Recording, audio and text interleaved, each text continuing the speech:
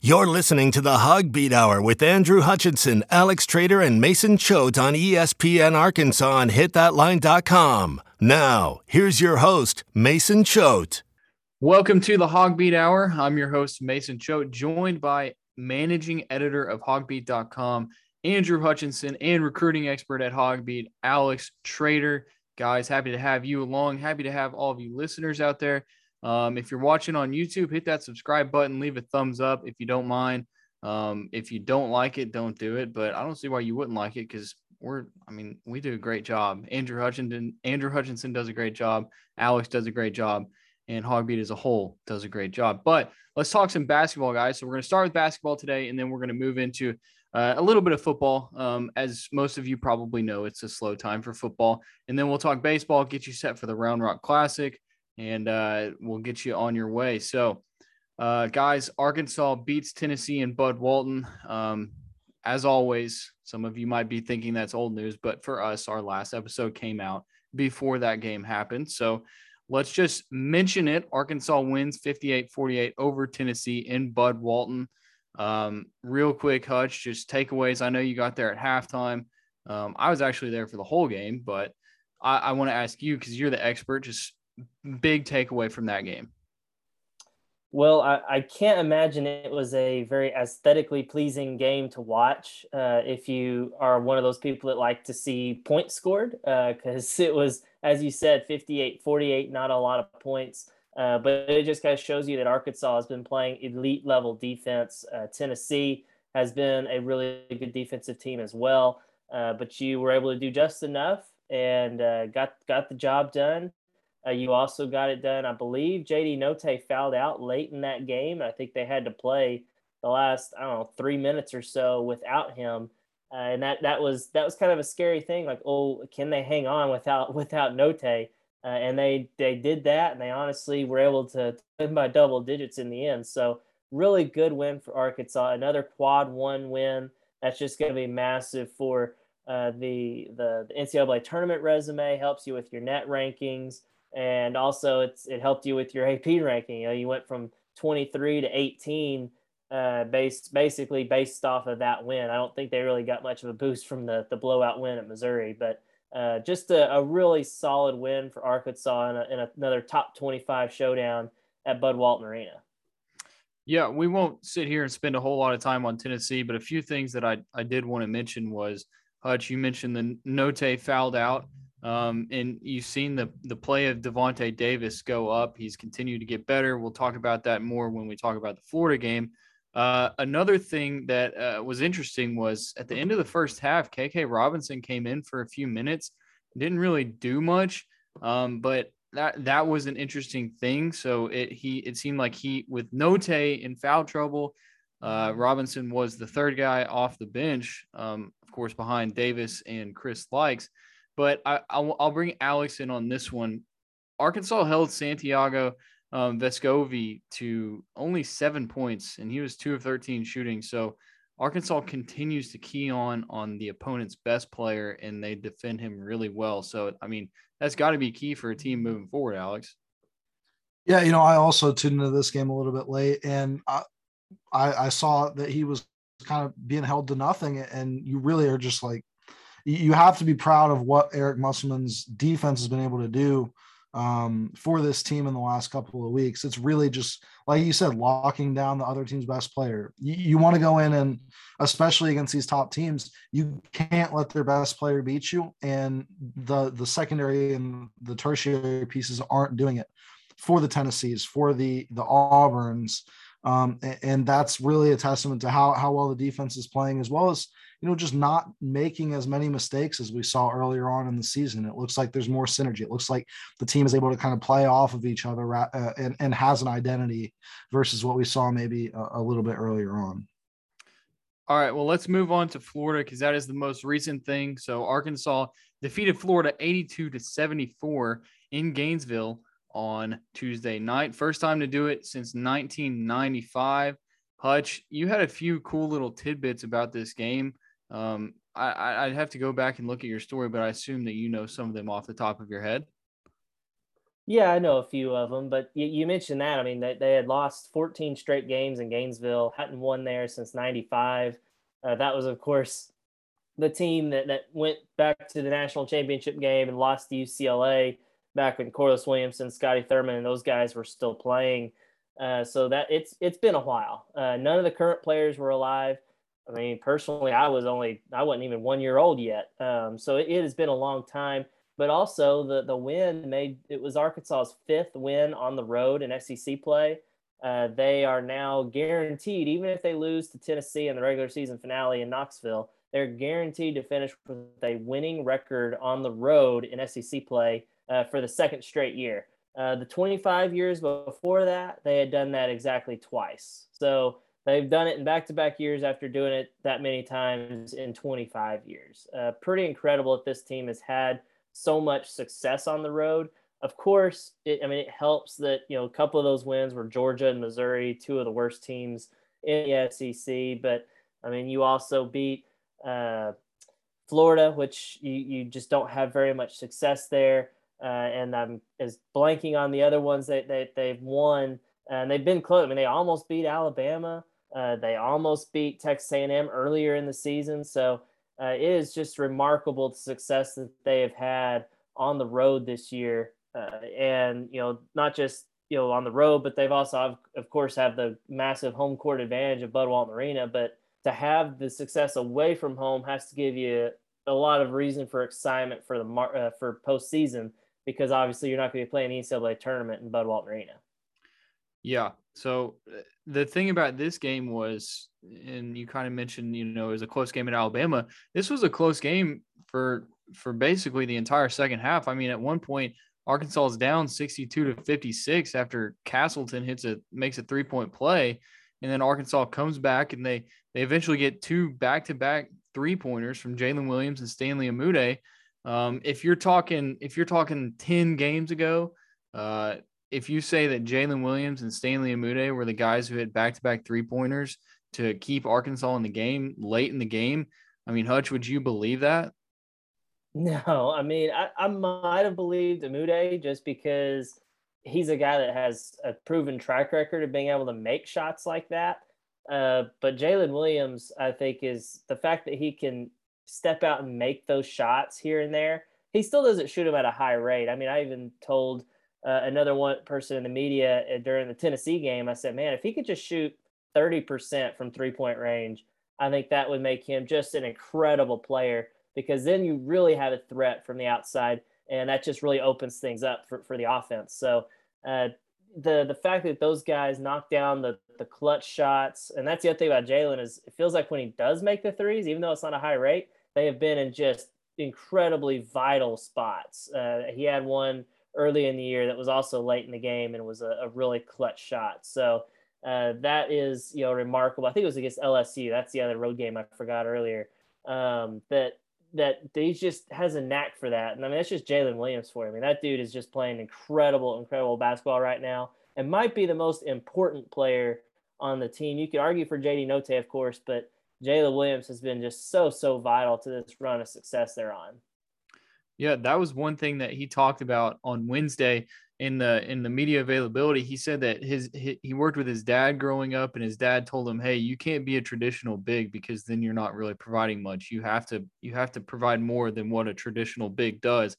And that has led to him being able to step out, make shots like that, prove that he can do more than just, play down low and catch a few bodies. But Alex, I want to ask you about the defense, because Arkansas against Florida, they outscored them 28-14.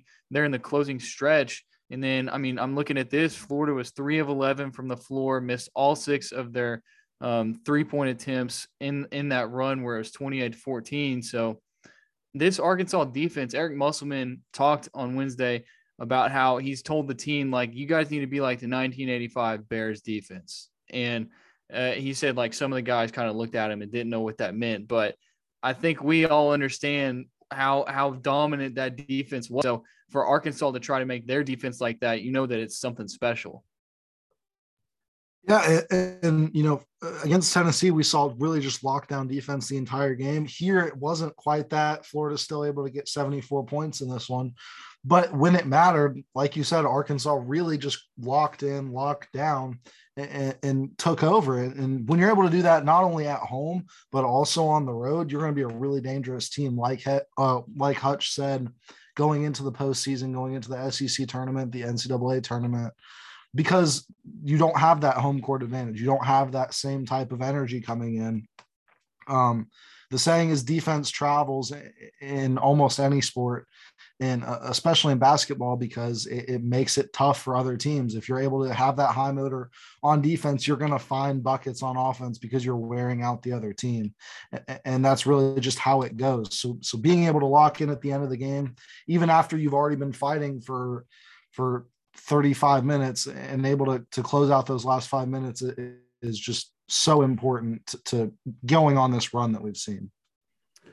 Arkansas in this game, they had 5 guys score double-digit points. That includes, okay, so let's just name them off: J.D. Notae, Stanley Umude, Jalen Williams, Au'Diese Toney, and Devontae Davis. Devo Davis having 19 points, including, the finisher slam there close to the end where he got the technical. But Hutch, this team, how often have we seen them go really cold offensively, and especially really cold from three? And they're not a high-volume three-point shooting team, but it seems like they can make the shots when they need to make the shots. It really feels like this team in the second half, if they need a bucket, they can go get a bucket. And I don't know if that's really been the case, especially earlier in the season, but in years past for Arkansas. Yeah, it seems like this team is developing kind of a killer instinct late in games whenever they really need to. It's one of those things where, like, for example, I think I mentioned this in our game thread during the Florida game.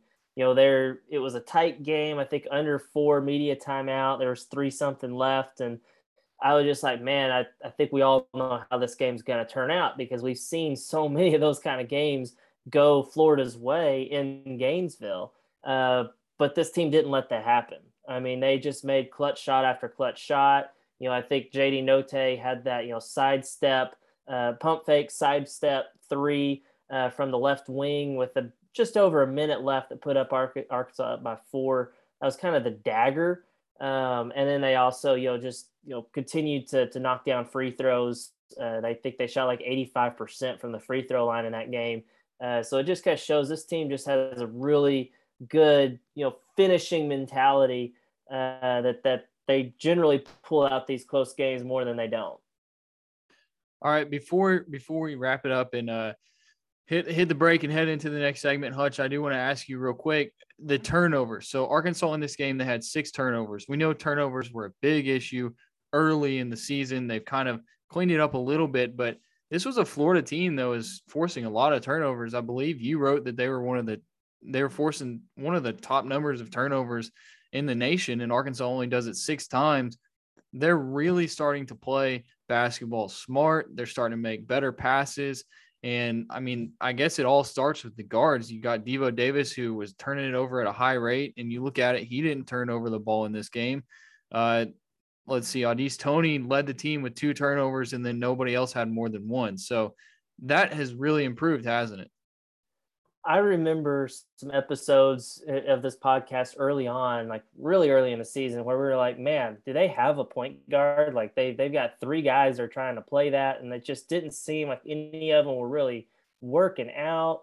There were times where Devo Davis and Chris Lykes both were just like a walking turnover. I mean, I think it was maybe the Vanderbilt game or something where Devo played like 8 minutes and had like 3 turnovers. It seemed like every time he touched the ball, he was just giving it to the other team. And yet here we are a month and a half later, and they're only committing 6 turnovers in a road game at Florida against a team. I think forcing about 15 point something turnovers a game. So, less than half of what they usually do. That's just phenomenal development. That's phenomenal guys accepting their roles. And Devo Davis was a guy that probably handled the ball more than he usually does in that game. Eric Musselman mentioned it after the game that they really wanted to get out and transition more. And I think we all remember Devo last year. That was something he did well in. he would grab the ball, on one end of the floor and take it coast to coast and get to the rim and either finish with a layup or get fouled and go to the free throw line. Just a really, really nice development for Arkansas that they've got guys that can take care of the ball, distribute, really nice passes, even if it doesn't always result in assists, in the stat sheet. They do pass really well, and that's just kind of shows, as I think Alex said earlier, that this team seems to just have a really good energy and really good kind of togetherness on the floor right now. Before we wrap up, I want to ask you another question, Hutch. You mentioned that word development a lot. So Eric Musselman talks a lot in the press conferences about like weird things that they do in practice. Most recently, it's kind of been JD Notae with the towel over his head, so he's not getting as many fouls, trying to pick a steal in there. But I want to ask you about the development, like, because they had all those early season turnovers, and they've been working on it in practice, and I'm sure they've been doing the craziest drills that we couldn't even draw up ourselves. It's just like little Eric Musselman things and his staff things.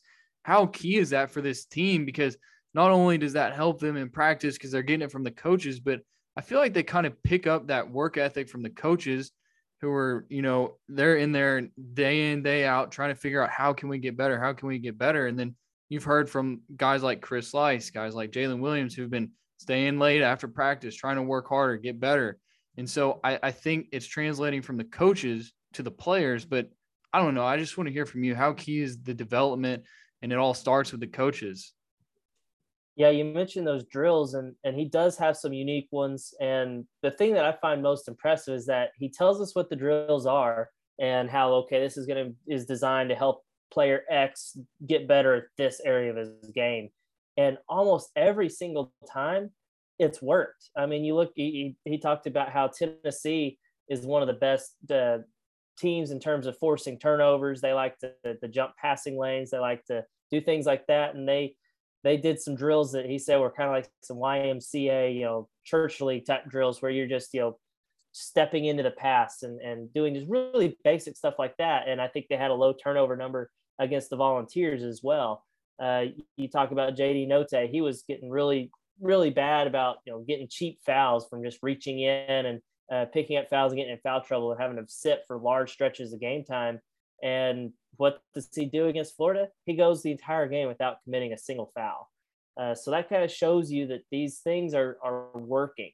We saw it last year with Moses Moody. He really struggled early in the year, finishing at the rim. And they did some drills where you getting hit on with bags and stuff like that as they try to finish in practice. And sure enough, he became a really good finisher at the rim last year. So these drills work. And Eric Musselman, you got to give him a lot of credit for figuring out exactly what buttons to push to make guys improve.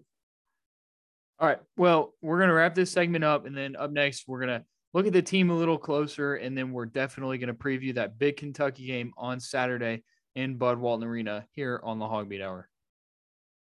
You're listening to the Hog Beat Hour with Andrew Hutchinson, Alex Trader, and Mason Choate on ESPN Arkansas and hitthatline.com. Now, here's your host, Mason Choate. Back here on the Hog Beat Hour, Mason Choate, Andrew Hutchinson, and Alex Trader with you. We're the Hog Beat crew. Go check out hogbeat.com for all of the information on Arkansas athletics that you need, covering Arkansas basketball, Arkansas football, Arkansas baseball better than anybody. So go check it out. If you're a student, Hutch has a deal to tell you about. Go ahead and tell them. Yeah, as always, if you're a student at any college in, I guess, the world, but in the country, if you got a .edu email address, you can hit me up and I'll get you your first year of Hogbeat for just $11.95. That's usually $100. You're basically getting it for $12. That's basically 88% off. So it's a heck of a deal. You just got to shoot me an email at andrewhutchinson413@gmail.com and I will get you set up. All right. Well, this segment, we're going to be talking about Arkansas versus Kentucky, the big matchup in Bud Walton Arena this Saturday. So let's just start off. So a lot of what we focused on in the press conference on Wednesday was Jalen Williams versus Oscar Tshiebwe. How is Arkansas going to shut him down? Because he's averaging what, Hutch, you said like 16 and 15. I mean, it's another situation where Arkansas is going to have to try to find a way to shut down the opposing team's best player. But this is a guy where it's like, how much can you actually do? And on top of that, they've also got a couple other really good players. I mean, you shut him down, you've got a guy that's shooting 45% from three-point range. You got a couple of dynamic point guards. I mean, they just have a really deep team, really talented team. I mean, there's a reason they're top 10 in the country. So it is a incredible challenge. And Oscar Tshiebwe, I mean, he's right there. I mean, he's been talked about as potentially the national player of the year. And if you're averaging 16 and 15, that's just stupid. I mean, that is incredible numbers. I don't know if I remember any college basketball player in recent memory averaging that kind of stuff. So it's going to be tough. You know, he's a guy that's really good at running the floor. That's something that Jalen Williams and Eric Musselman both made sure to mention on Wednesday. Very athletic. It's not like he's like a Walker Kessler, for example, who put up incredible numbers for Auburn in the Arkansas game. He was a 7-footer. I don't think Oscar Tshiebwe is quite that tall. He is 6'9", 255. So he's just kind of a big body that knows how to use it. And so a really, really tough challenge for Arkansas. Everyone's talking about it's going to be Oscar Tshiebwe versus Jalen Williams. But the first thing Eric Musselman said today or on Wednesday was this is a team deal. Like they're going to use all 5 guys on the floor in some shape, form, or fashion to try to slow him down. So it's not just going to be on Jalen, but of course Jalen's going to be a big part of that as well, being Arkansas's big man and a guy that's averaging a double-double in SEC play himself.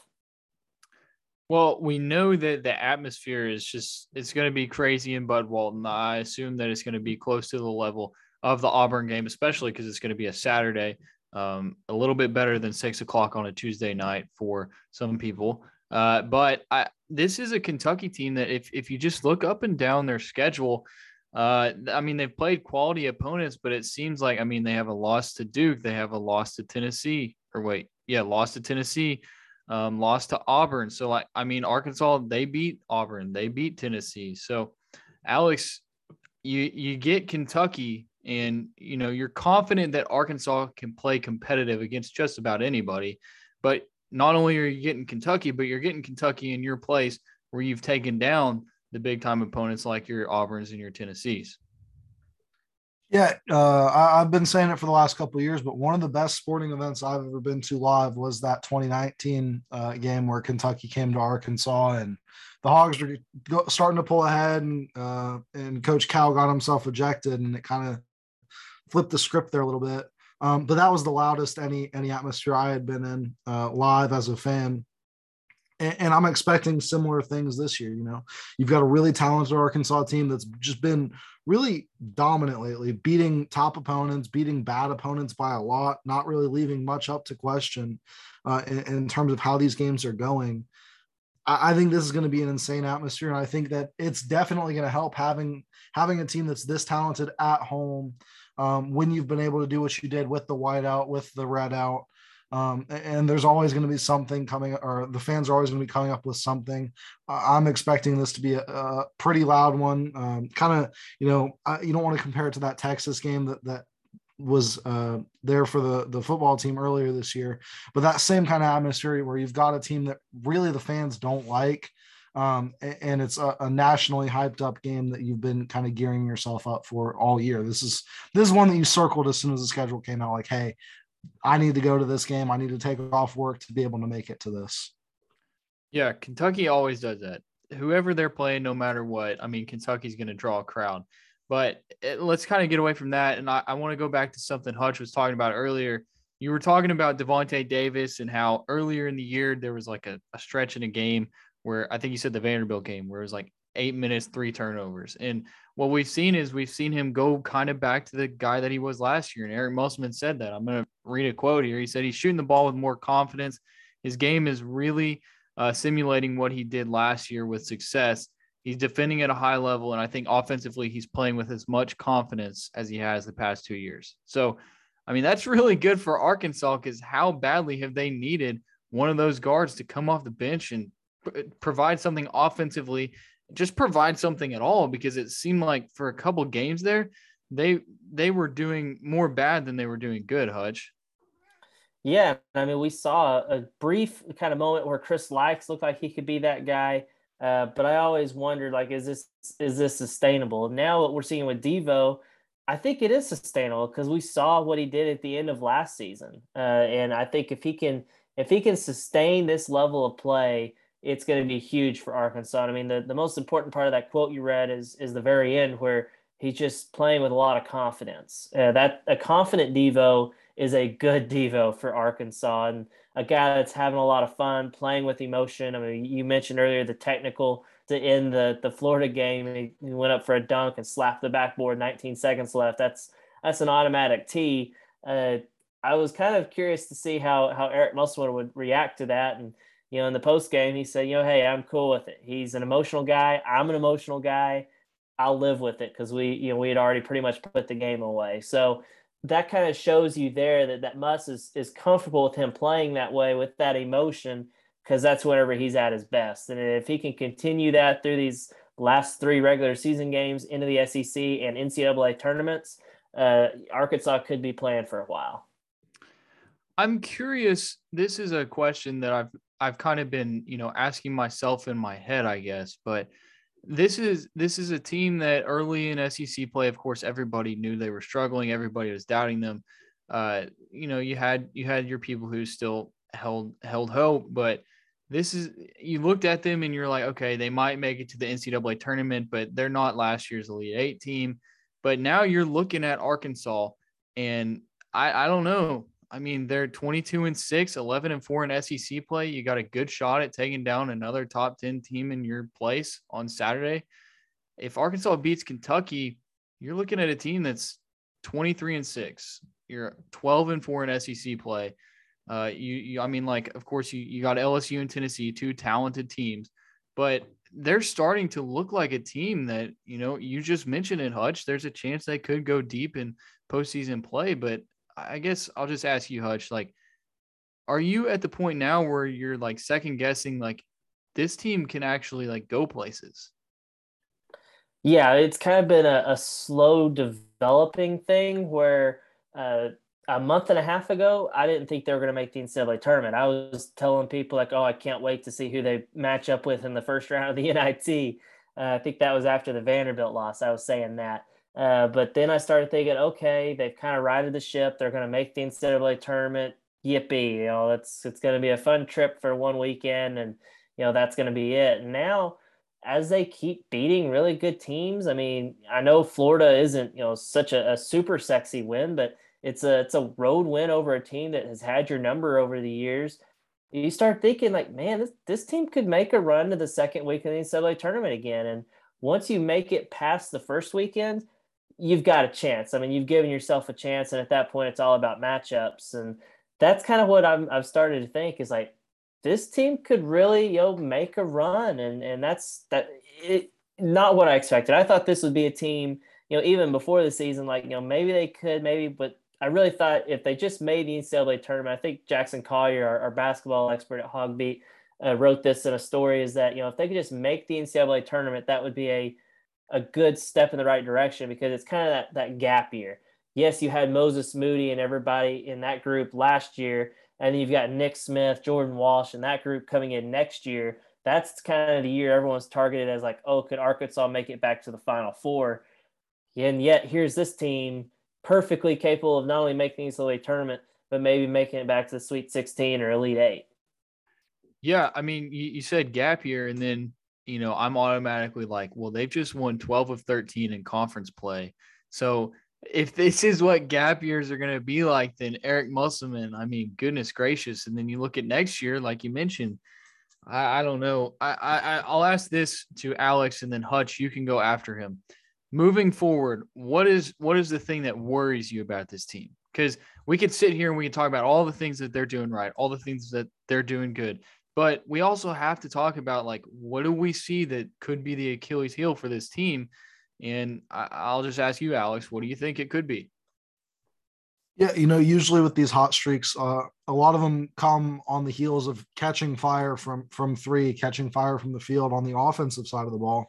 Fortunately for the Razorbacks, that isn't necessarily the case. You're still shooting a lot better than you did earlier in the year. You're making free throws, which is a huge concern earlier in the year, but it's coming on the heels of great defensive performances, great defensive effort. Really, I mean, the only thing that I think can get to this team is riding too high. It's a really energetic team. It's a team that's built off of emotion, like we've been talking about, like with Devo, like with what Muss said.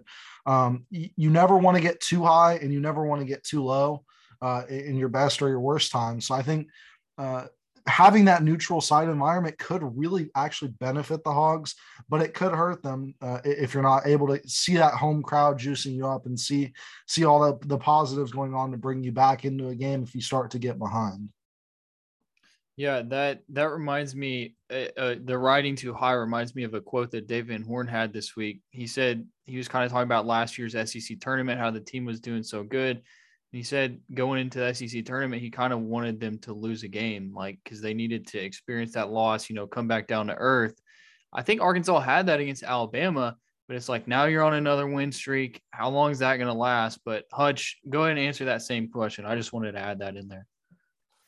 Yeah, I think the one thing that kind of would scare me is if Jalen Williams gets in early foul trouble in a game or something like that, or maybe JD Note, although they've shown that they can survive without JD Note. I don't know if they could survive without Jalen Williams. They were really tough stretches against Florida where he was out of the game and they didn't play well. I mean, I think Jalen finished plus 15 and Arkansas only won by 8. So that shows you that when he was off the floor, they were outscored by 7, and he wasn't off the floor for a ton of time. So if he gets in early foul trouble, I think then things could unravel, and it would not bode well for Arkansas. So you got to avoid that. Luckily for the Razorbacks, Jalen is a really high basketball IQ guy, and he doesn't typically get into foul trouble. That was what was so uncharacteristic about the Florida game, especially that second foul he picked up with like 6 seconds left in the first half. 90 feet away from the basket. That was very unusual. But if he can play smart and avoid foul trouble, and all the other guys can avoid foul trouble, I think they're going to be just fine and give themselves a chance at least. But if that doesn't happen, I think that could be the thing that kind of does them in. All right. Well, Hutch, before we wrap up this segment, I posed this question on Twitter earlier this week, and everybody gave me their opinion, but and this was before the Florida game. I said, next 4 games, here's the 4 games. What's Arkansas's record? A lot of people predicted 4-0 and 3-1. I think those were more common than 2-2, 1-3, 0-4. So now you're sitting at 3 games left. You got Kentucky on Saturday, then you have LSU next Wednesday at home. So you got 2 straight home games, and then they go to Knoxville to close out the season against Tennessee. Hutch, what do you think their record is going to be over these last 3 games? Oh man, that's a tough one. I think 2-1 would be really, really good because that means you probably split the Kentucky and Tennessee games. You'd like to think you can beat LSU at home, although it's probably gonna be tougher than when you beat them on the road because they do have their point guard back, Pinson.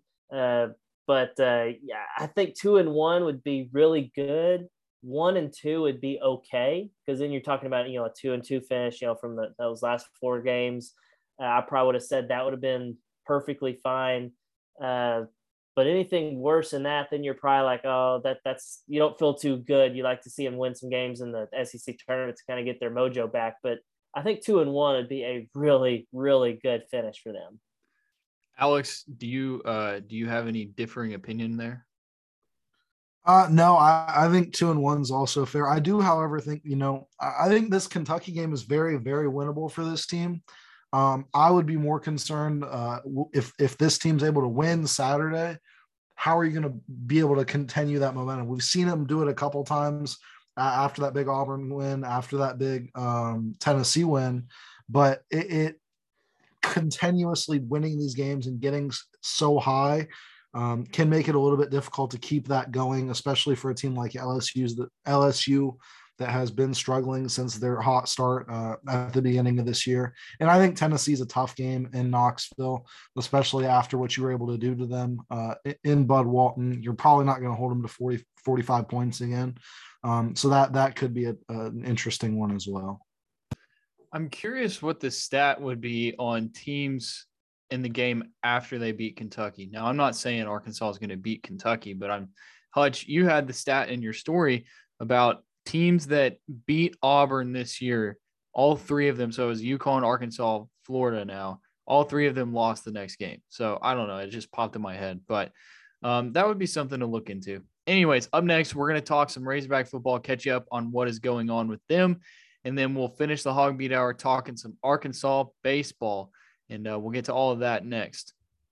You're listening to the Hog Beat Hour with Andrew Hutchinson, Alex Trader, and Mason Choate on ESPN Arkansas on hitthatline.com. Now, here's your host, Mason Choate. Back here on the Hog Beat Hour, the Hog Beat crew with you. That is myself, Mason Choate, Andrew Hutchinson, and Alex Trader. Guys, we're going to talk a little bit of football right now.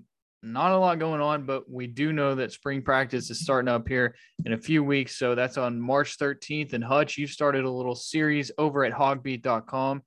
Go check it out. That's HAWG beat, BEAT.com. You're doing burning questions for spring ball. You're previewing your most recent one was who's going to be the starting left tackle for Arkansas. Maybe give us an inside look into that and maybe some more stuff you got coming. Yeah, it's crazy that we're already talking about spring ball. It feels like they just beat Penn State in the Outback Bowl, but here we are. But yeah, the burning questions series, just kind of some topics that are kind of the biggest questions facing Arkansas entering these 15 practices. And to me, the first thing that came to my mind was that left tackle spot, because they do return 4 of their 5 starting offensive linemen from this past season. But they do lose Myron Cunningham, who played almost every snap for you at left tackle.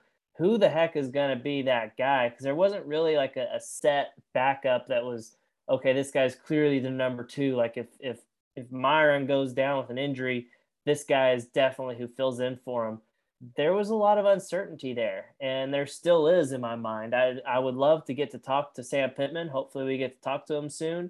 And that's going to be one of the things I ask him is, who all are you looking at there? Because they've got some options. I mean, maybe you could move Dalton Wagner over from the right side. I don't know if they would do that because I think he was pretty solid on the right side. Do you move Brady Latham from guard to tackle? They did that a little bit. He played some right tackle during the season. Could he play left tackle? I'm not 100% sure. Could it be one of those young former 4-star recruits that they're really high on? You know, Tykees Crawford and Jalen St. John. Those guys are guys that Sam Pittman really views as guards moving forward, but they've also practiced a lot at tackle. I mean, there's so many options there that would make sense, but we just don't know who that's going to be. And I'm sure they're going to look at multiple different guys and multiple different combinations, even with the 4 guys they got coming back. Well, I think if it's anything related to offensive line, that's really something that you don't need to worry about, especially with the guy that you have as the head coach. And even Cody Kennedy, I mean, we know now that he's a very good offensive line coach. So for those of you who just love football content and you're not a big baseball guy or basketball guy, you can subscribe to hogbeat.com, get up on the message board on the trough, and you can talk football with the other guys, because there's plenty of people on the message board that are dying for some football talk. And speaking of football talk, Alex, on Wednesday you had your linebacker big board come out for the 2023 class. Talk about that, and then also, I mean, you have now created a big board home where you can find all of your big boards. Yeah, and you're going to be able to find that on the trough, like you mentioned. For subscribers, it's where you can go in, talk about whatever's going on. I'll post them there whenever there's updates to the big boards. But this week we did go with the linebackers in our series. So we've still got, corners, safeties, athletes, and then special team guys still to work through. But this was a bigger list than I thought when you combine the inside and outside linebackers.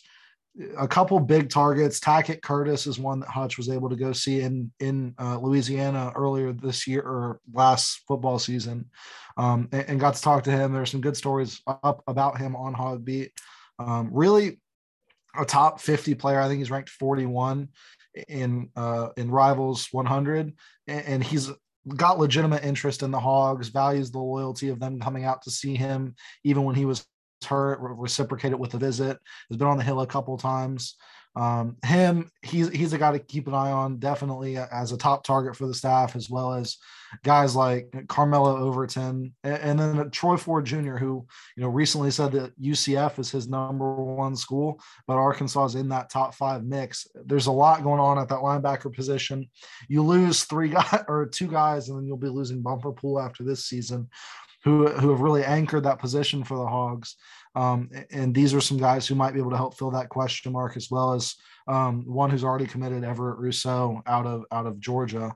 I believe it's Cedar Grove. So continuing that pipeline has been a big help for that Razorback recruiting.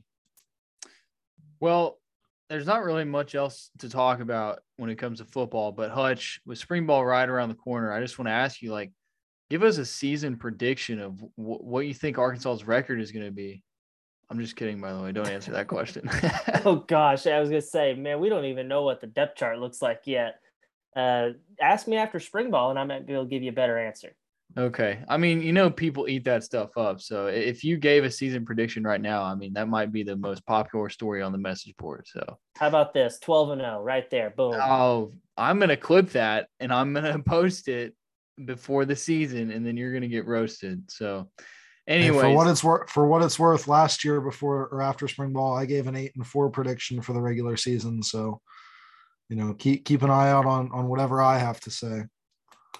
I'm going to have to see receipts on that because I don't remember that. Go ahead. I think it was for a different platform. Might have been my website. It might have been over at another one. Oh, maybe the platform inside of your head that you just didn't. No, I'll find the receipts and send them over. Okay. All right. Well, that wraps up football talk. Up next, we're going to have Hutch and we're going to talk some Arkansas baseball, get you set for the Round Rock Classic, and then we will get you on your way here on the Hog Beat Hour. You're listening to the Hog Beat Hour with Andrew Hutchinson, Alex Trader, and Mason Choate on ESPN Arkansas and hitthatline.com. Now, here's your host, Mason Choate. All right, we're back here on the Hog Beat Hour. Just myself and Andrew Hutchinson this segment talking some Razorback baseball. So opening weekend has come and gone. Arkansas went 2-1 against Illinois State, dropped the Friday night game, the opening day game. It was a little bit of a shocker. Did not see that one coming, but then as Dave Van Horn said after that game, saying, he thought they would bounce back. They did Saturday and Sunday with 2 wins, and now they're getting set. I guess they're in Round Rock now. So as we're recording this, they're in Round Rock. But let's go back to opening weekend, Hutch. Just let's start with Friday, because Arkansas did not lose the game on the mound. That's for sure. Connor Nolan did his job. If you want to read more about that, I wrote a story. And then Hutch, of course, always has his key takeaways, but it was not a game lost on the mound. It was lost at the plate for Arkansas. 100%. I think they only gave up 3 runs the entire game. If you would have told me before the game that Illinois State would score 3 runs, I said, okay, Arkansas probably won, 8-3 or something like that. That just didn't happen. Arkansas couldn't get the clutch hit. Their only runs came on home runs in a span of 3 batters in the middle innings there. So just a really disappointing, performance at the plate, really all weekend, if we want to be honest, but especially that first game, 0 for 5 with runners in scoring position, just couldn't get anything going offensively. And it resulted in your first season opening loss since 1994. Which some people were okay with because it's a good omen for the basketball team. But if you look back at the Friday night game, though, the big thing, the big takeaway for most people was 1 through 5 in the lineup went 0 for 17. 1 through 5 in the lineup, 0 for 17. I mean, are you ever going to win a game when that happens? Probably not, especially when you're 1 through 5 is what Arkansas's 1 through 5 is. And we know that I'm not saying the back end of the lineup is bad because Arkansas's lineup is just loaded up and down, but you can't have 5 guys in the lineup go 0 for 17. Yeah, that was really surprising because a lot of those guys had been swinging the bat really, really well. I mean, Dave Van Horn mentioned specifically Jace Borfin, the transfer from Oklahoma. he had been swinging the bat really, really well, and he goes 0 for the weekends. And, Caden Wallace had been just absolutely tearing the cover off in the scrimmages that we saw, and he goes 0 for. And I mean, yeah, he made some good contact. He had one that probably, had it not been for the wind, probably would have gone out of the park for a home run. But still, I think he went 0 for 4. And to see the top of the lineup that is so talented, I mean, Peyton Stovall, Robert Moore, preseason All-American, all of those guys went hitless. And I think Dave said after the game, I think his quote was something along the lines of, I hope I don't see all those zeros ever again. And I would be very, very surprised if Arkansas has a game like that the rest of the season. It was interesting because it was almost exactly how they ended the year last year. The pitching was fine and you just couldn't hit. So it was a little scary. Like, it's kind of like every time you see a foul ball popped up over to the first base line, it's like, oh my goodness, here we go again. But Saturday they bounced back, and Hagen Smith, 6 innings, gave up 5 hits, but no runs, no earned runs, 5 strikeouts and a walk. Hagen Smith, Dave Van Horn kind of threw a little nugget in there Tuesday where, and you and I talked about it afterwards. He said sometimes your Saturday guy is the guy that you're expecting to be the ace. Now, I'm not saying that that's what Dave Van Horn was saying about Hagen Smith, but Hagen Smith looked like he could be an ace on Saturday against Illinois State. I think most people would agree that Hagen Smith probably has the best pro potential out of the two, first 2 starters. I mean, Connor Noland, I think, probably gets a bad rap from some fans. I mean, I think he's a very, very good college pitcher, and I think he's going to get a shot at pro ball, and maybe he does something. But in terms of prospect ranking, Connor Noland's not going to be a first-round pick. I mean, maybe he turns into that, and that's not an insult to Connor Noland in the slightest.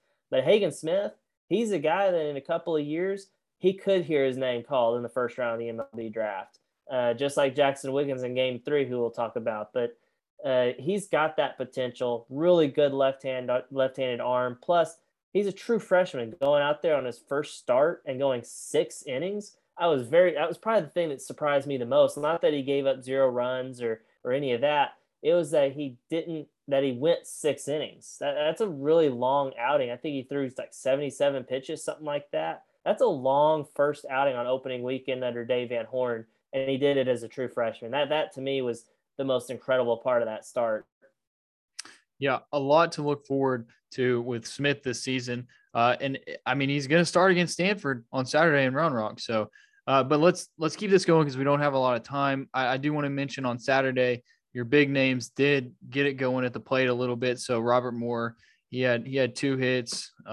Let's see how many. He had 2 hits, 3 RBI, and then Caden Wallace had 2 hits, and then Michael Turner, he also had 2 hits. So going to Sunday's game. So the one pitcher that you mentioned, Connor Noland, he gets a bad rap, but you still expected stuff from him. You expected him to do a good job. Jackson Wiggins, the guy that you were probably least confident about in the 3 starters. And then Wiggins goes out, throws 5 innings.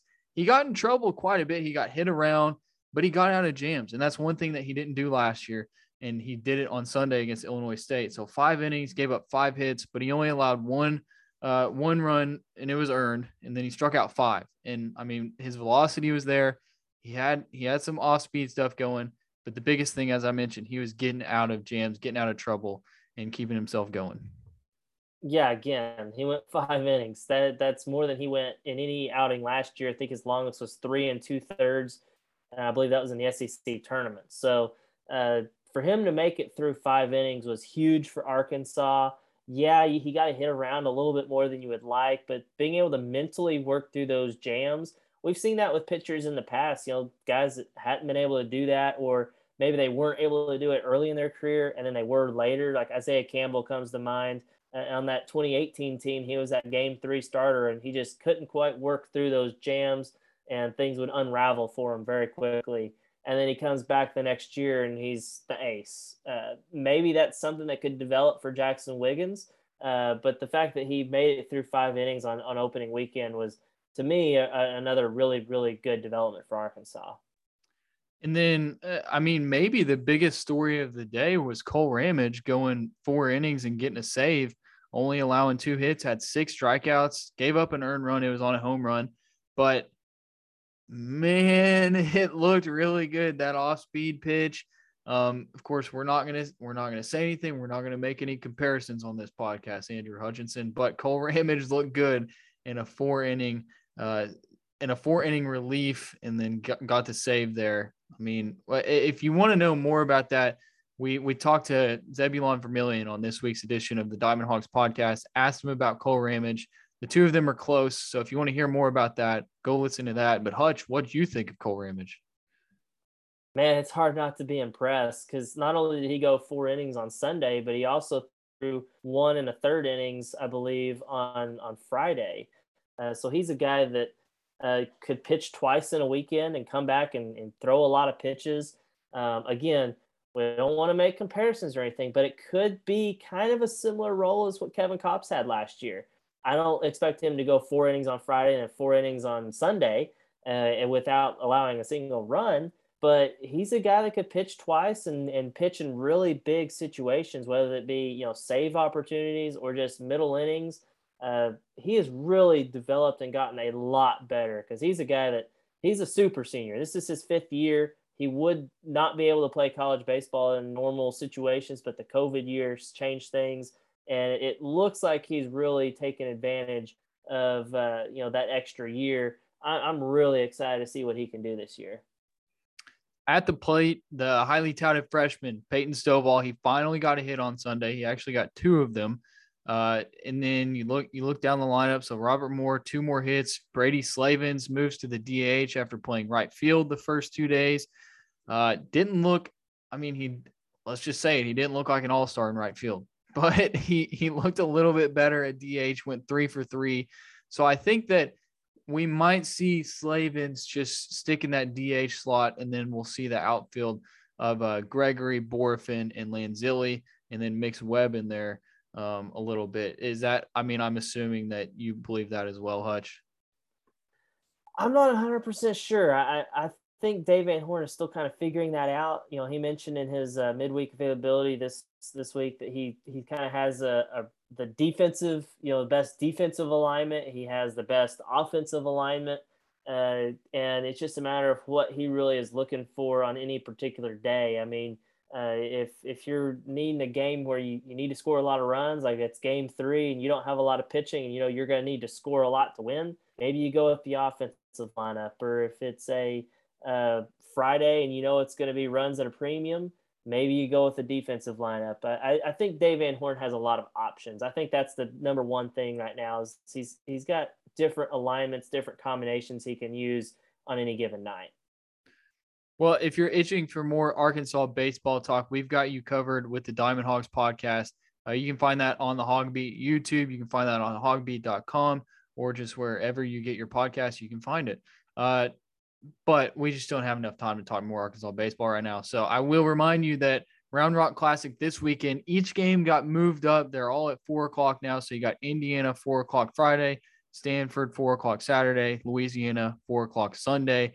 All of those will be on Flow Baseball. Unfortunately, you got to pay for that. So have fun paying for that. I will be in Round Rock and I will be watching it. So Hutch, you're going to have to pay for it, but you're going to get to go to the Kentucky game. So congratulations. Anyways, don't respond to that because we got to go. Thank you for listening to the Hog Beat Hour. Thank you, Andrew Hutchinson. Thank you to Alex Trader. And thank you for listening.